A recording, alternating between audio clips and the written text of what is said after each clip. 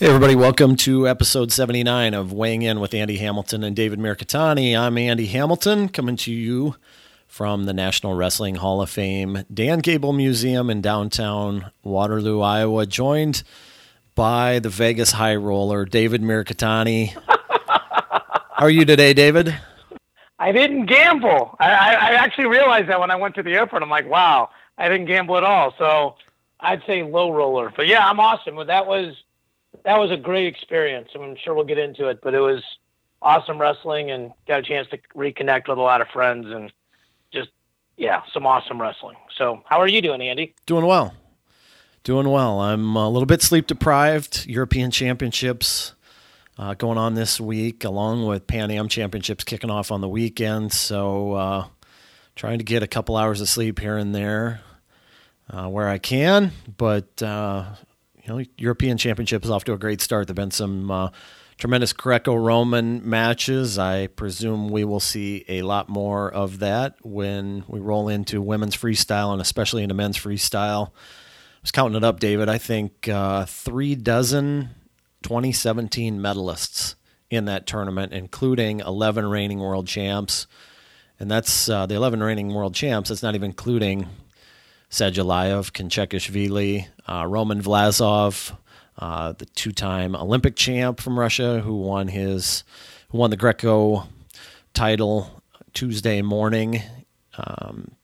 So there's some serious hammers in that tournament. It's going to be a lot of fun to watch, especially men's freestyle play itself out over the course of the weekend when that gets rolling, and then certainly Pan Am Championships as well. The United States sending a lot of hammers in all three styles. It will be fun to see how the U.S. performs down in Peru. So we'll have that all on Track Wrestling this week and through the weekend. Get it all on the UWW Season Pass or buy the events individually. Highly encourage wrestling fans to buy that UWW Season Pass. A lot of value in that when you roll in everything that's available on our UWW Season Pass, World Championships, Continental Championships, the World Cup. Just a lot of good stuff on there. Good value at $49. Plus, you also get the 2017 archives as well. So a little plug for that. But David, we have that's a great deal, man. And hopefully people will jump on that early, right? So they can buy these things and not wait till the World Championships happen. That's a great point. So much great wrestling, and you get to watch it as it happens instead of just watching the archives. That's awesome. For sure. So, David, we got a ton of stuff to talk about. Calendar hit in May. You would think it might be a little bit of a downtime, but certainly not the case. And a lot of news. Wrestlers switching places here. Austin DeSanto to Iowa, Cedarian Perry to Old Dominion, Connor Brown to Wisconsin. On the high school front, the number 138-pounder in the country in the track wrestling high school rankings, Jaden Abbas, announced his commitment to Stanford. We also have a ton to recap from Las Vegas. So I'm going to throw it over to you, David. Where do you want to kick this thing off? I think we need to start with the story that you broke, and that's Austin DeSanto. I mean, first of all, not that I'm surprised at all, but great get. And, you referenced it and we spoke about it, that it feels like it's a really good fit. You and I both saw him hanging out at Iowa City during World Cup. I read your interview, and obviously he mentioned that visit and the vibe that was there. You're a friend of mine who lives in Iowa said the Des Moines Register just put up an article that projected Iowa with 130 team points, and that feels a little bit ambitious, but it sure feels like Iowa's really making a push to, if Penn State doesn't wrestle great, to be right there and challenge for the title, doesn't it? Yeah, I think so. The story you're referencing is a column written by a friend of mine, Chad Leistico, former colleague of mine at the Register.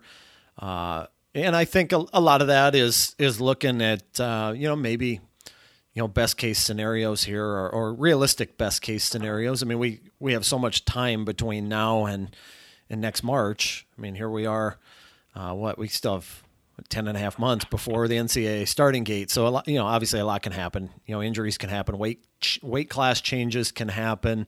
And we'll talk about that a little bit here as well. But, you can project stuff in May, and it's fun to talk about, and that will be something that'll be fun to go back and look at, the column that Chad wrote when we get to the starting gate for the NCAA championships next March. But I think when you look at it, when you read it piece by piece, none of it seems outlandish, right? I mean, if you look at Spencer Lee scoring 27 points, if he did that again next year, I don't think anybody's going to be surprised. There, maybe some pieces to the puzzle there that a little bit optimistic, but they qualified at 9 weight classes last year for the NCAA championships, all but 133 pounds. You plug him into the Iowa room with his pace and pizzazz, the way that he wrestles, and having the opportunity to roll with Spencer, Corey Clark, Thomas Gilman, all those 141-pounders, being under the watch of Terry and Tom Brands, and seeing what they have done traditionally year after year with 125, 133, 141-pounders in particular, will be fun to see how his career progresses over the course of the 2018-2019 season and beyond. I think it's a good fit for him, and it's certainly a good fit for Iowa to get a guy that wrestles with that kind of pace. Yeah, it feels like a really good move for them. And, we'll get into the Vegas part, but you mentioned guys working out there or training partners. I mean, Max Murin had a really good tournament there as well. So, that's another guy for him to work out with. And just, the pace part you said, I think, obviously people know he wrestled Spencer last year. I mean, we saw them hanging out at the World Cup, and they seem a lot more like friends than like they have a problem. It didn't seem like there was any problem at all. So I'm not sure there really ever was, but you saw Spencer as the honorary captain of that Pittsburgh Wrestling Classic out there in DeSanto's corner, right after that happened 2 or 3 weeks later after the fact. But I know Spencer Lee wants to win. He's talked about wanting to get more guys where he was this year, and big step for Iowa to get that piece of the puzzle in place at 133 pounds. And as I mentioned, there may be some more lineup changes on the way there as well. I mean, Tom Brands put out a little bit of a cryptic tweet as we're recording it. He put out here on Tuesday. Tweeted, and Tom Brands doesn't tweet a lot, but when he does, it's either somebody winning a tournament or some type of news potentially about to break. And he tweeted at Michael Kemmer. He said, "Hey, ChemDog65, you are looking big and strong." So I wonder if we could see Michael Kemmer on the move to potentially up to 174 pounds next season. With Marinelli staying put at 65, maybe they cut Caleb Young down to 57. Certainly have some other options there. We saw Jeremiah Moody win the tournament out in Vegas, UWW Junior Tournament in Vegas at 74 kilos. And then also, I've mentioned in the past, Jaron Glosser, a guy that had a really close match in the dual meet with Alec Pantaleo, and has posted some pretty impressive freestyle wins here. And some folk style matches that have been highly competitive against some pretty good wrestlers as well. So keep an eye on that. What do the Hawkeyes do with their lineup? Will we see some more moving pieces there? But certainly Jacob Warner. David, did you get a chance to watch him much out there? Yeah.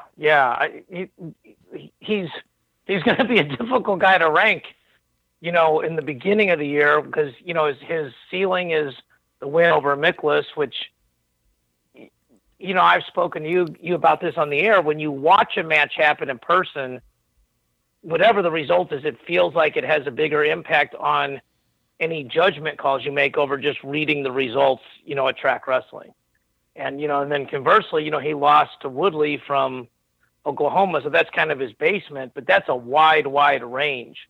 But, as he continues to do these other things, he's certainly edging more towards the Miklas side of that fulcrum than the Woodley side. But he's the truth. He's a hammer. that lineup's really going to be interesting because Wilkie goes down.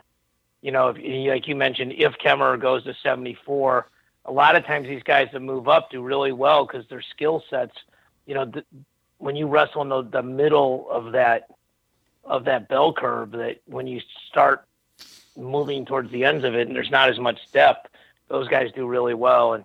And that possible lineup change, makes Iowa even tougher. I mean, Spencer Lee scored a truckload of points.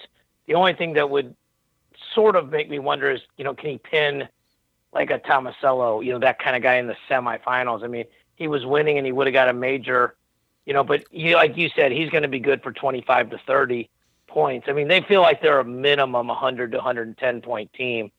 It's just a question of, can those guys come through, and can Penn State come back to the pack a little bit?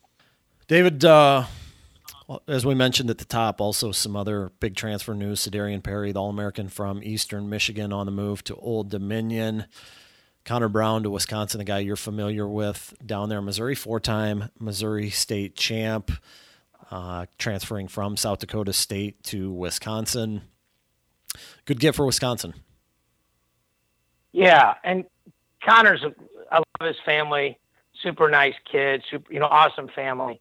And you could just tell he's really close with Bono and Reeder. And we don't need to go down this whole rabbit hole where, when coaches transfer, we feel like there should be, or at least I shouldn't say we, I feel like those kids should have free transfer privileges. But I'm glad in this case, specifically, it got to work out where he could do that. So I'm happy for him and his family. And, I think Connor's a hammer. I just love the way he wrestles. He just likes to go and go and go. So, yeah, it's a cool situation for him for sure. Anything else you want to get to before we move on to the Open recap? I don't think so. Well, let's take a dive into that, David. When you look back on what transpired in Vegas, give me a couple, 3 of your biggest takeaways from what you saw out there. Well, I'll save some observations. I know we're going to go through the senior men's stuff. So, like on the junior level, there were some really impressive kids. This kid Plott out of Oklahoma is a high school sophomore, and he's really, really good. He made the finals. He beat Caleb Romero. He looks like a grown man, and he's 16 years old. I mean, he's going to be a huge recruit. Josh Saunders from Missouri wrestled as a sophomore in the 20 and unders, and he lost to Gomez 14-12 in the semis, was up 8-2, and then came back and beat Arujau for third. I mean, that was a great performance. And Austin Gomez looked great. A lot of the kids the kids that won looked really great. But I just continue to marvel at the age group stuff. And I got a chance to talk to Cody Bickley about it. And they, you can tell the work that they put into these RTCs, and, the depth is incredible. A guy like David Carr loses to Austin O'Connor, and then loses 10-0 to Teamer for third. I mean, the other thing is this, and I've said this before, there are so many good matches there. I literally think they ran like 10 tournaments over the weekend when you had the Masters divisions and everything else. But one morning, I'm like literally 6 feet from the mat when Corey Clark's wrestling Johnny DeJulius, and like no one's standing around watching because it's like a second round backside match. I mean, it's the quality of wrestling, and there's literally like 40 mats going on. It's almost brain overload for wrestling, and I know you've been there and get it, but I would really encourage people to get out there and watch it if they can. It's a treat, and there's a good seat almost anywhere because it's not, the good and bad of like Carver Hawkeyes, people come out, so there's not always great seats, but it's Vegas, and a lot of people aren't even up that early in the morning, and you can, go right in and watch some amazing matches really, really close. Yeah, absolutely. I really enjoyed being out there a year ago, and to your point, yeah, it's totally wrestling sensory overload going on out there. What 50 mats, something like that. And then when you combine the Western, the Western Regional, and so much going on at once out there. But absolutely, the wrestling is incredible. Let's take a dive into it, David. Let's start with the senior level, the finals. 57 kilos, Tony Ramos over Dayton Fix in the finals there. 2-2. Yeah. Late score for Ramos. Feels to me like Ramos is going to have to score some more points to get where he wants to get this year. But, to get by Ramos, that's also a tough nut to crack there. I mean, he finds ways time and time again to get his hand raised. What did you see in that match? What did you see from the 57-kilo bracket out in Vegas that caught your attention? Well, from the bracket, no disrespect to anybody else, but it feels like there's only – obviously Gilman is in the best – the worst he can do is finish second as the alternate. But it feels like there's only 2 or 3 guys that can really challenge him, Ramos, Fix, and Spencer Lee if he wrestles and doesn't do the juniors. Fix ran through the bottom side of the bracket. Ramos just grinded matches on the top. The thing about Tony Ramos is the longer the match stays close, the more – it doesn't matter who you're rooting for, the more you just think he's going to find a way to win. He doesn't panic. It's almost like he wants to be behind, because he's going to figure out a way. And there's still a lot of people that don't understand freestyle and just automatically think last point wins. And, Ramos gave up like a push out or step out or whatever you want to call it, like the last, 8, 12 seconds, and it's 2-2, and a bunch of people are going crazy. And, he knows he's winning because he's got the 2 and Fix has 2 1s. The one thing we didn't see in that match is Fix on top of Ramos. Could he get his turn series going? And I had a bunch of guys tell me like Fix is going to tech Ramos, and I'm like, I don't think he's going to get on top of him. And Ramos is really smart. He holds position really well.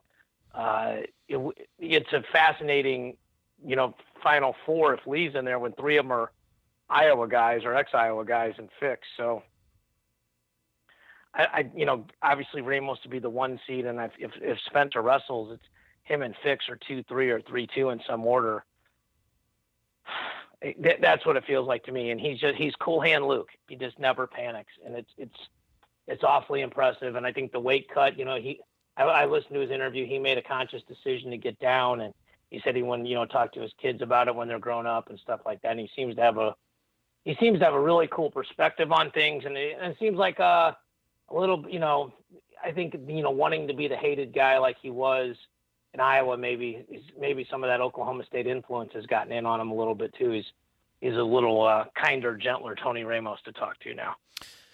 I don't know. Like, I saw a different side of him than what maybe the general public saw, the general wrestling public saw when he was at Iowa. I mean, I think back to all the guys that have been really great to deal with over the course of, my 18, 19, 20 years in this sport. And, he has always showed up and answered the questions, good, bad, indifferent. Been a delight to deal with from a journalist standpoint. And I think some of that stuff just comes from the color of the singlet you're wearing, right? I mean, there are going to be some people that, you can be the best guy in the world and you're wearing that black and gold singlet and people, might not care for you unless you're an Iowa fan. But anyway, he brought it on himself with that mean mugging and stuff. I mean, he did bring some of it on himself, obviously. Yeah. Yeah.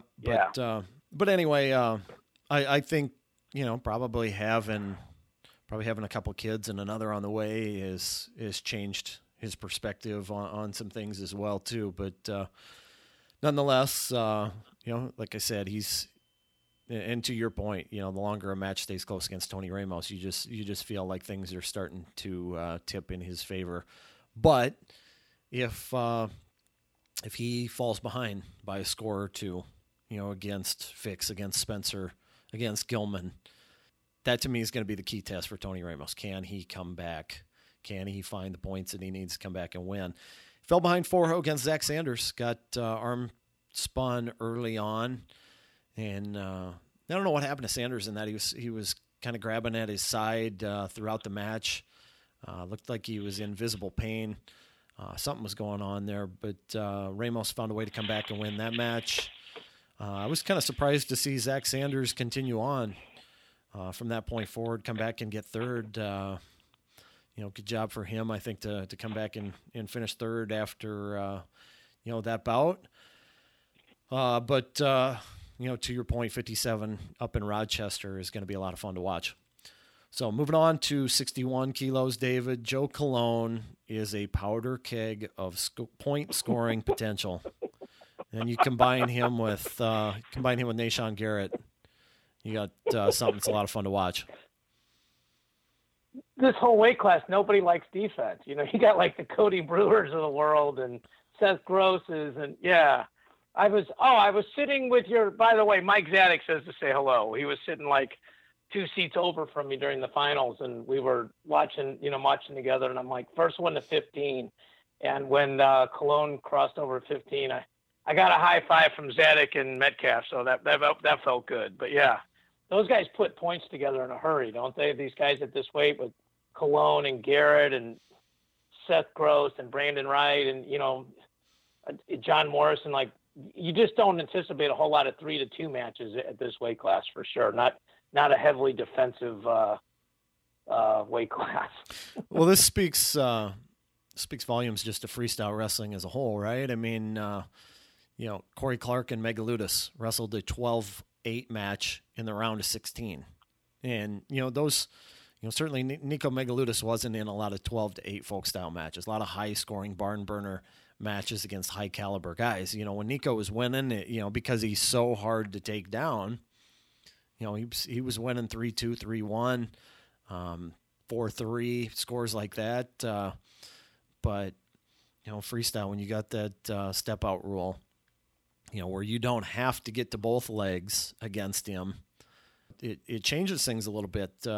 His flexibility isn't quite as much of an advantage as it is in folk style, but nonetheless, I mean, when you see those guys putting up 20 points in a round of 16 match, you're in for a treat as far as the bracket goes. Yeah, and he's gotten measurably bigger though, stronger. So Nico. So I mean, yeah, you look at this weight, like Corey Clark didn't place. I mean, it just tells you like how deep this weight is. So, obviously Cologne's sitting in the driver's seat, and this is one where you and I were talking about this off air. Since Morrison placed but also won the Farrell, since Seth Gross placed but also won the NCAAs, and since Cologne won it but also won the Schultz, it's a really shallow bracket at Nationals. There's only 7 guys, and I have to think it's probably going to go just about the order of how they placed it NCAA or at a U.S. Open rather. So, John Morrison was the 2 seed, and he'll probably be the 6 seed at World Team Trials. He could win it. It's just, it's all draws, and it feels like a lot of these guys are going to be like one move or one scramble apart. So that way it's going to. We talked about it, a week ago, that it would be fascinating, and it is. So it's super interesting. Well, it'll be a lot of fun to watch. The 2 guys that are in the finals, obviously that they can put up points in a hurry. How does that play on the international level, though? Do you think that clearly you have to go out and you have to go out and score points, be able to get to scores against the best guys in the world, but when you're opening yourself up and you're giving up a dozen plus points, it doesn't end well, right? Like, the defense at that level is so good. Like I watched a match when Cody Brewer was wrestling Rodriguez from Cuba, and he's up like 8-0 and loses 19-9.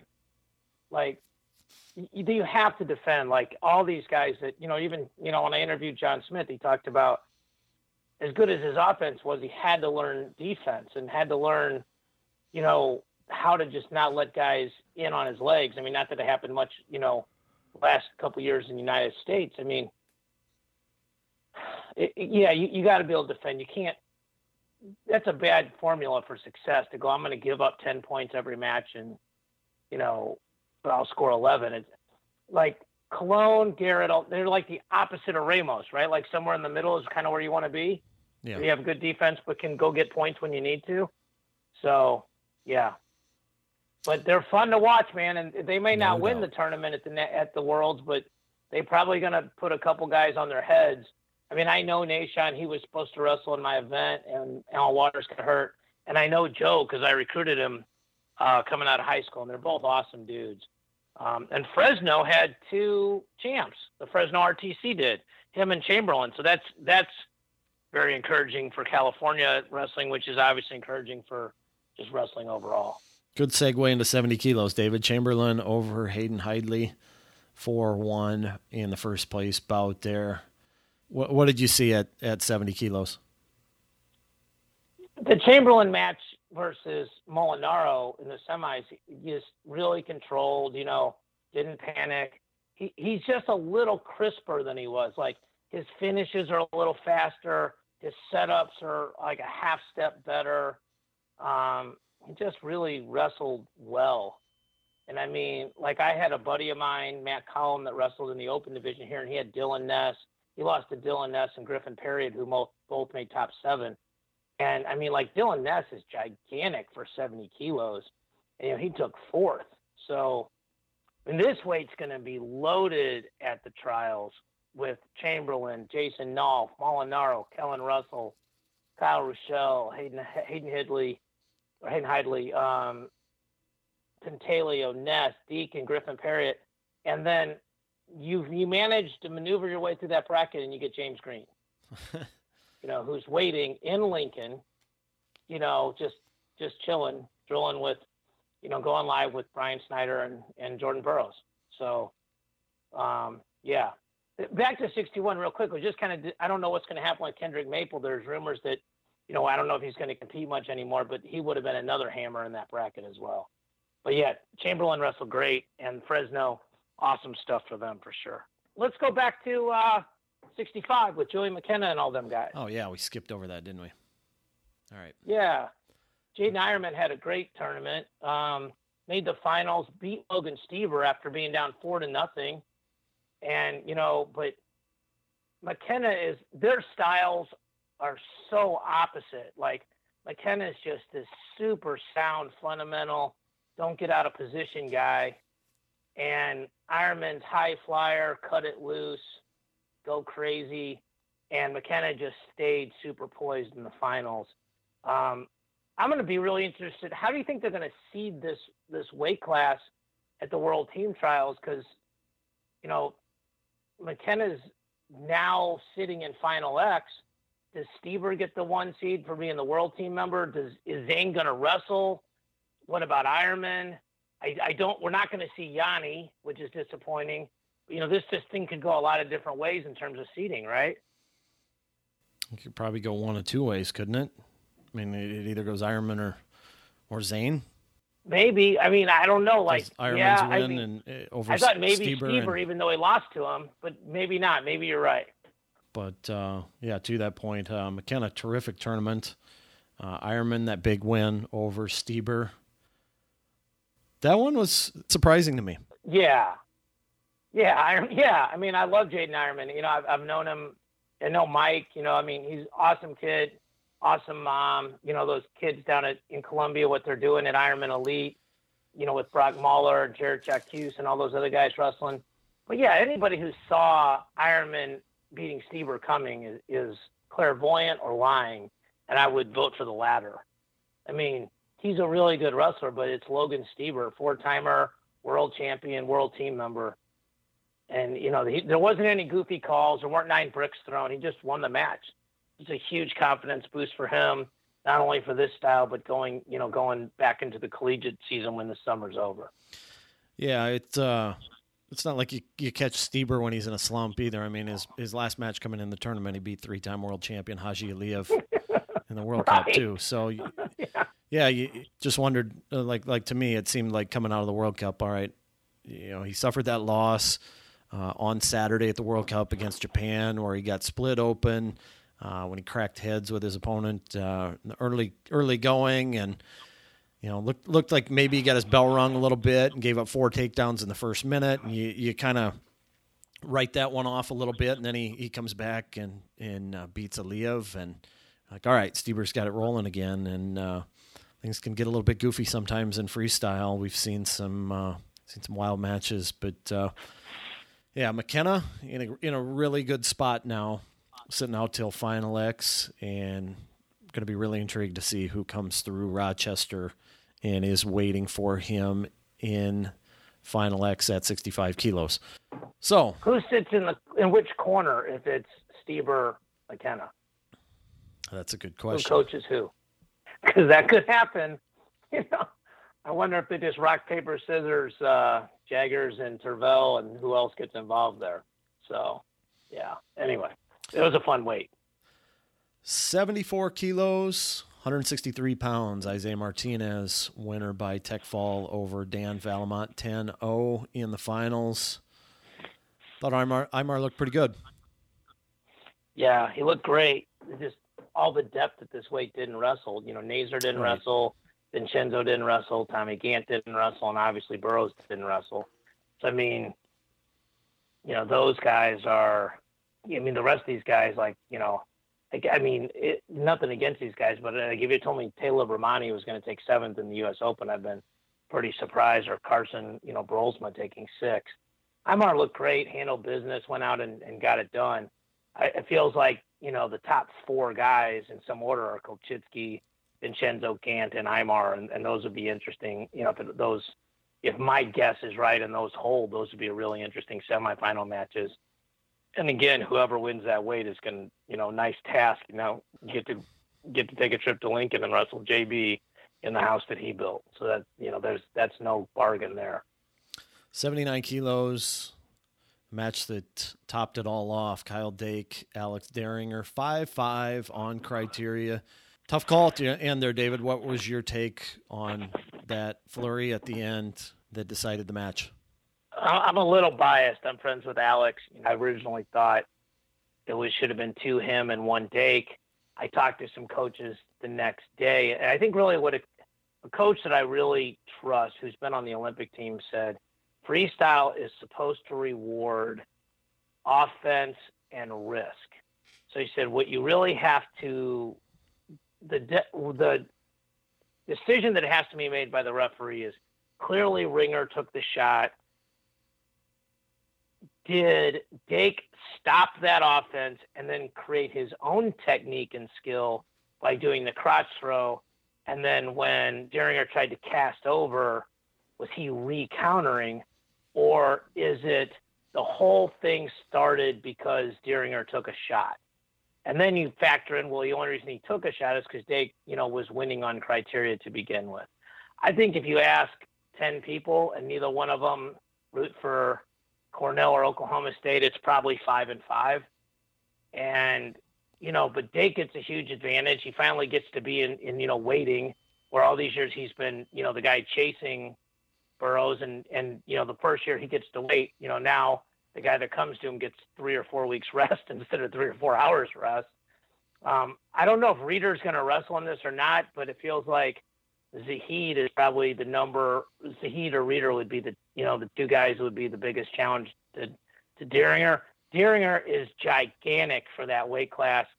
I think there's a very, very, very strong chance that, he goes 86 kilos in 2020, and him and David Taylor would be an interesting match. I do not see David Taylor hanging a 10-0 on Alex Deringer, as good as he is. Ringer's wrestled great for the last year, winning all kinds of international tournaments, and so is Dake.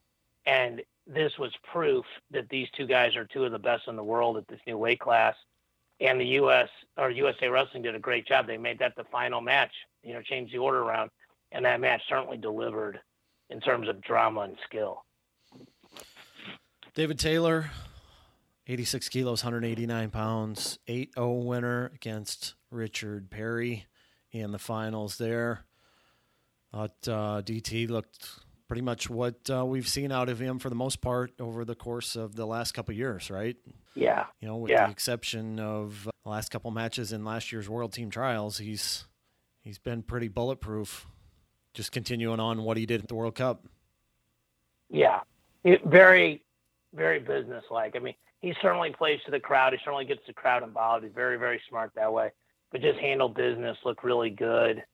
And again, he gets to see, him and Dake, as good as they've been, have never made like a world team in terms of the world championships. So this is, they're in the driver's seat to do that. And that's, it's really interesting, and Taylor, I mean, someone would have to pull off an epic upset to beat him 2 out of 3 in State College. All right, 92 kilos, J'den Cox, 2-0 winner in the finals over Hayden Zomer.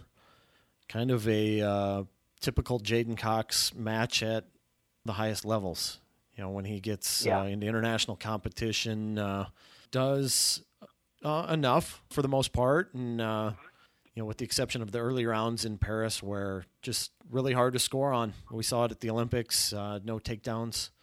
He didn't give up any takedowns in the Olympic Games. Super hard to score on.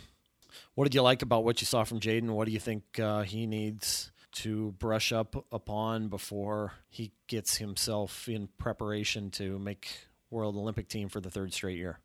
Well, he's moving to the OTC to train full time. I think that, he's a Missouri kid. I love his family. He's a Columbia, Missouri guy.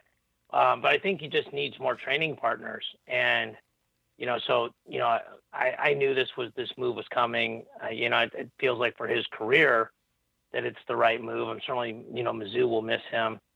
Heflin wasn't there. He's been banged up. I don't know if he'll wrestle in a couple weeks or not. And he just needs to, find more ways to get to his offense, because when he's really offensive, he's awfully hard to beat.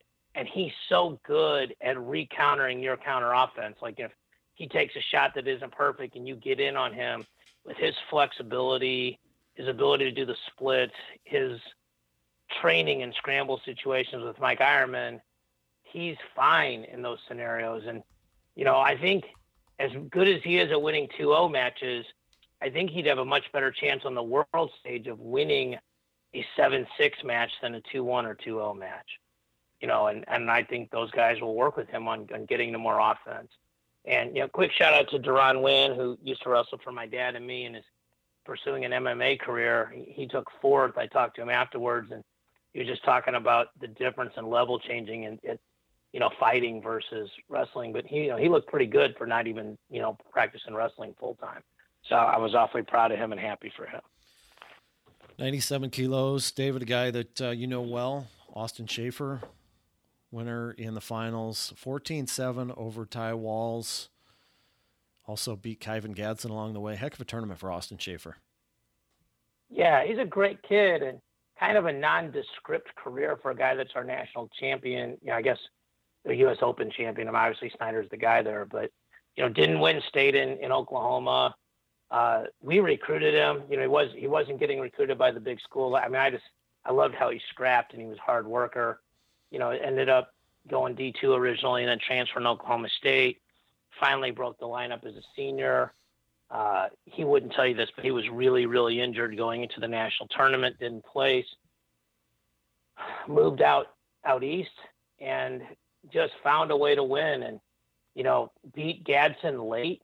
Gadsden kind of relaxed and he took him down and then beat Walls, and Walls was coming back and he got in that side-by-side seatbelt position, hit a really nice elevator for 4.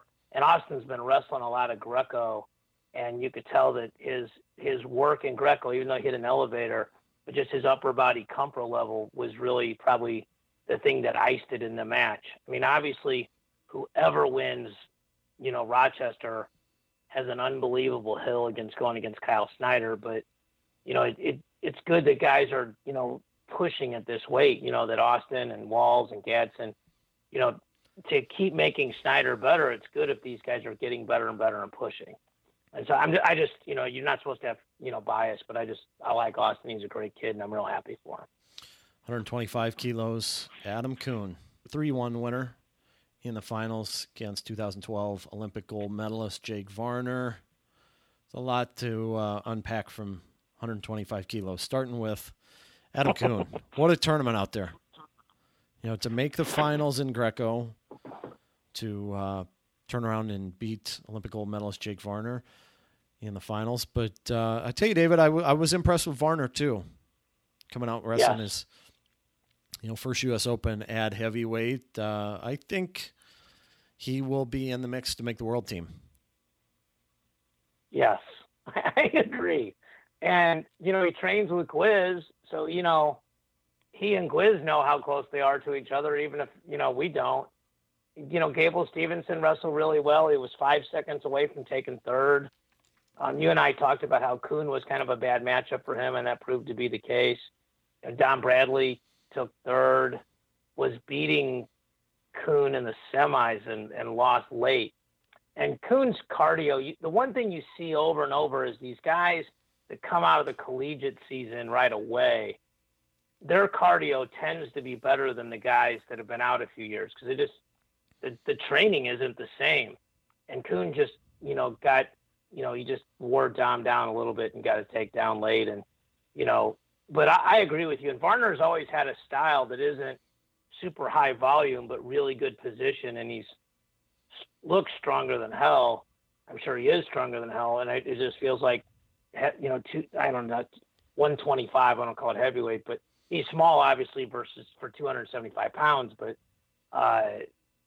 it almost feels like it's a better pace for him, in terms of how he likes to wrestle.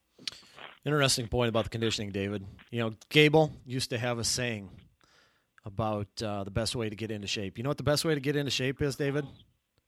Don't get out of shape. Don't get out of shape. Yep. Yeah. Yep. I'm fighting that hill. I'm trying to get back into shape. Yeah, I feel you. So Gable Stevenson takes fourth place, loses to Don Bradley 2-2. He's I figured he would be right in the mix. The match against Kuhn got away from him a little bit, but heck of a showing for 18-year-old high school senior at heavyweight. Yeah. And not all that surprising either. Questions.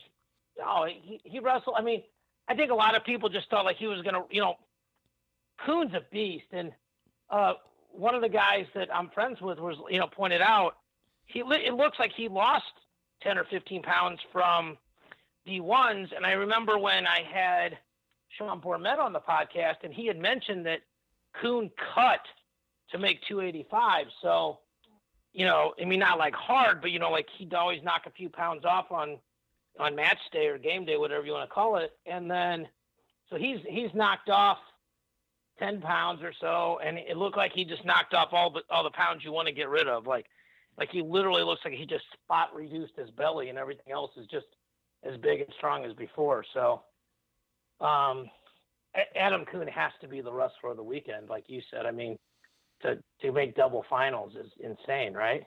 Yeah. It's crazy. And think about what he's done here since February. Now he's got 2 wins over Olympic champions, made the NCAA finals, made the Greco U.S. Open finals. He's a U.S. Open Greco or freestyle champion. Will be really interesting to see what happens in the short term for Adam Kuhn and also in his long-term future. Does he continue to pursue both? And if so, how does that work? How does he balance it out? I think ultimately he's probably going to make a choice one way or another, I would think. It's funny, Kyle Klingman did some interviews for us out in Vegas that are up on Track Wrestling. He got a chance to talk to Sean Bourmet, and Sean jokingly said, he goes, I was a little disappointed with Adam. He kind of took it easy this weekend. He didn't wrestle the grappling championships either. So yeah, right. They need to teach him some jiu-jitsu so he can get in there and do all three. Yeah. It feels like Kuhn, let me rephrase this. We don't know how close Kuhn is to Gwiazdowski, but we know how far or close, depending on how you say it, he is in Greco from Robbie Smith. So, it feels like he might have a better chance of making the world team in freestyle than Greco, but I don't know. What do you think? Yeah, he got herded around a little bit by Robbie. Right. He's not the only guy that's happened to. Just felt sure, like Robbie but I'm saying it doesn't that. feel like he might not get horsed like that against Quiz. Yep. But again, I mean, I can't imagine he's spent a lot of time wrestling Greco over the course of the last 4 or 5 years either. So, right. Valid point. So, anyway, as we move on to the Open, anything from the women's side of things or Greco that really caught your eye out in Vegas? No, I saw the article that Kyle did on changing the culture in Greco that he did with Limlin, and it's just I hope it goes the way we want it to. It's just an uphill battle because it's not even the sport that we focus on the most. So it's just a tough deal. But like some of the junior final matches, like Don Demos and the guy he lost to in the finals. I mean, some of these guys, it's unbelievable. I mean, I got to be corner for Severato and Malik Johnson. They both made, Final X or World Team Finals at the first two weights. I mean, and Severato especially was losing in the last three rounds. Was behind in the quarters, semis, and finals, and came back and won those matches. And as good as that kid is, he's world silver medalist. It's the first stop sign he's won. So I mean, that was cool to watch that happen. The future's bright. It feels like our age group guys are really pretty competitive. It's just then they go through that stage where they're not doing Greco full time, and the world tends to pass those guys by. Well, let's move on to UWW juniors. David, let's hit up a couple of the things that really caught your eye out there. What are some of the main takeaways that you have from the UWW junior tournament? I just think in general, like Aaron Brooks is scary. Like, Labriola, made the finals, and Aaron Brooks just rolled him. The 70 kilo weight was just silly with, David Card taking fourth, Teamer taking third. Brandon Courtney was really impressive at 57 kilos. I watched him beat Teasdale, and that was, big win for him. And then, and that Malik Heinzelman kid is going to be really good. He's still a little small, but those are kind of, my observations at 57. 61, like I said, I got to, be involved with Josh. Austin Gomez looks like he's had a very, very productive redshirt year. He teched everybody but Josh. He rolled Ja'Cory Teamer in the finals, and Teamer walked up afterwards. He's like, that dude is too strong. That's exactly what he said. So, I think but people in general maybe don't give enough respect to the year in a college wrestling room and how much guys improve, especially if they redshirt, because we just forget about them. So I think that's like, I just saw that over and over, that these guys that are, people have forgotten about, like Don Demas, he looked great in both styles. I mean, he beat G. Feller, beat Latrell Demison. I mean, just beat a lot of good guys. I mean, that's kind of the thing I saw over and over, is these guys that have, kind of are off our radar because they're not in our face, they're not wrestling, how much they've improved. And it does tell you that, that these guys are coaching these guys like all year long, even when they're not, we don't see them on the mats. And then Mekhi Lewis at 74 kilos from Virginia Tech. I don't know where we're going to rank him, but that dude's going to probably place next year. He's really, really good. What did you think when you were watching all these matches? Well, the first one that I think about when I think back on that tournament, 125 kilos. David, did you see the final there? Gannon Gremmel and Brandon Metz. This is what I love about freestyle. So Metz was up 8-0 and was looking, I think, for an exposure on the edge. That actually the scoreboard said 10-0. It was over, and Gremmel's corner threw in the brick and challenged it and won. So it reversed it to 8-0, and then Gremmel rolls off 16 straight and wins 16-8. I think that's why I love freestyle so much, because you see stuff like that happen. But to some other points that you made, and man, I can't say it enough how impressed I was with Aaron Brooks over in Athens, Greece last year at the Cadet World Championships. Just from from watching the first match, and I've told a few people about this. He wrestled a Georgian first round, and I've never seen a guy with that kind of skill and athleticism go that hard at the cadet level. And it was constant movement, circle, shoot, circle, shoot, circle, shoot. And after a minute and a half, he broke this guy. I've never seen a guy break in a minute and a half like he broke a guy in the first round over there. And it was just addicting. You wanted Aaron Brooks' name to come up time and again over there. Like, comes off the mat, gets his hand raised. It's like, all right, how much longer do we have to wait before this guy gets back on the mat again? And that's awesome. So enormous ceiling there. Going to be a lot of fun to watch his career unfold, but he's certainly doing some great things right now. You mentioned Jacob Warner, 41-0 in the tournament, 4 techs. I don't know that he was on the mat more than like a minute and a half at a time at 92 kilos. Tremendous upside there. Daniel Kirk-Fleet, another cadet world champ, rolled through the tournament at 97 kilos. I think he's got a super bright future in front of him, too, as he transitions into the heavyweight class. It'll be interesting to see where his long-term future is, if he stays at 97 kilos or if he continues to grow and becomes a 125-kilo guy. But those are some of the main things that stood out to me out there. Good performance by Austin O'Connor to win the tournament there at 70 kilos. As you mentioned, really deep bracket. Strong showing by Iowa guys out there, a couple champs in Jeremiah Moody and Jacob Warner, runner-up in Max Murin. Iowa State had a couple champs in Austin Gomez and Gannon Gremmel. Lou Dupre from Binghamton, the winner at 86 kilos. Strong tournament by him.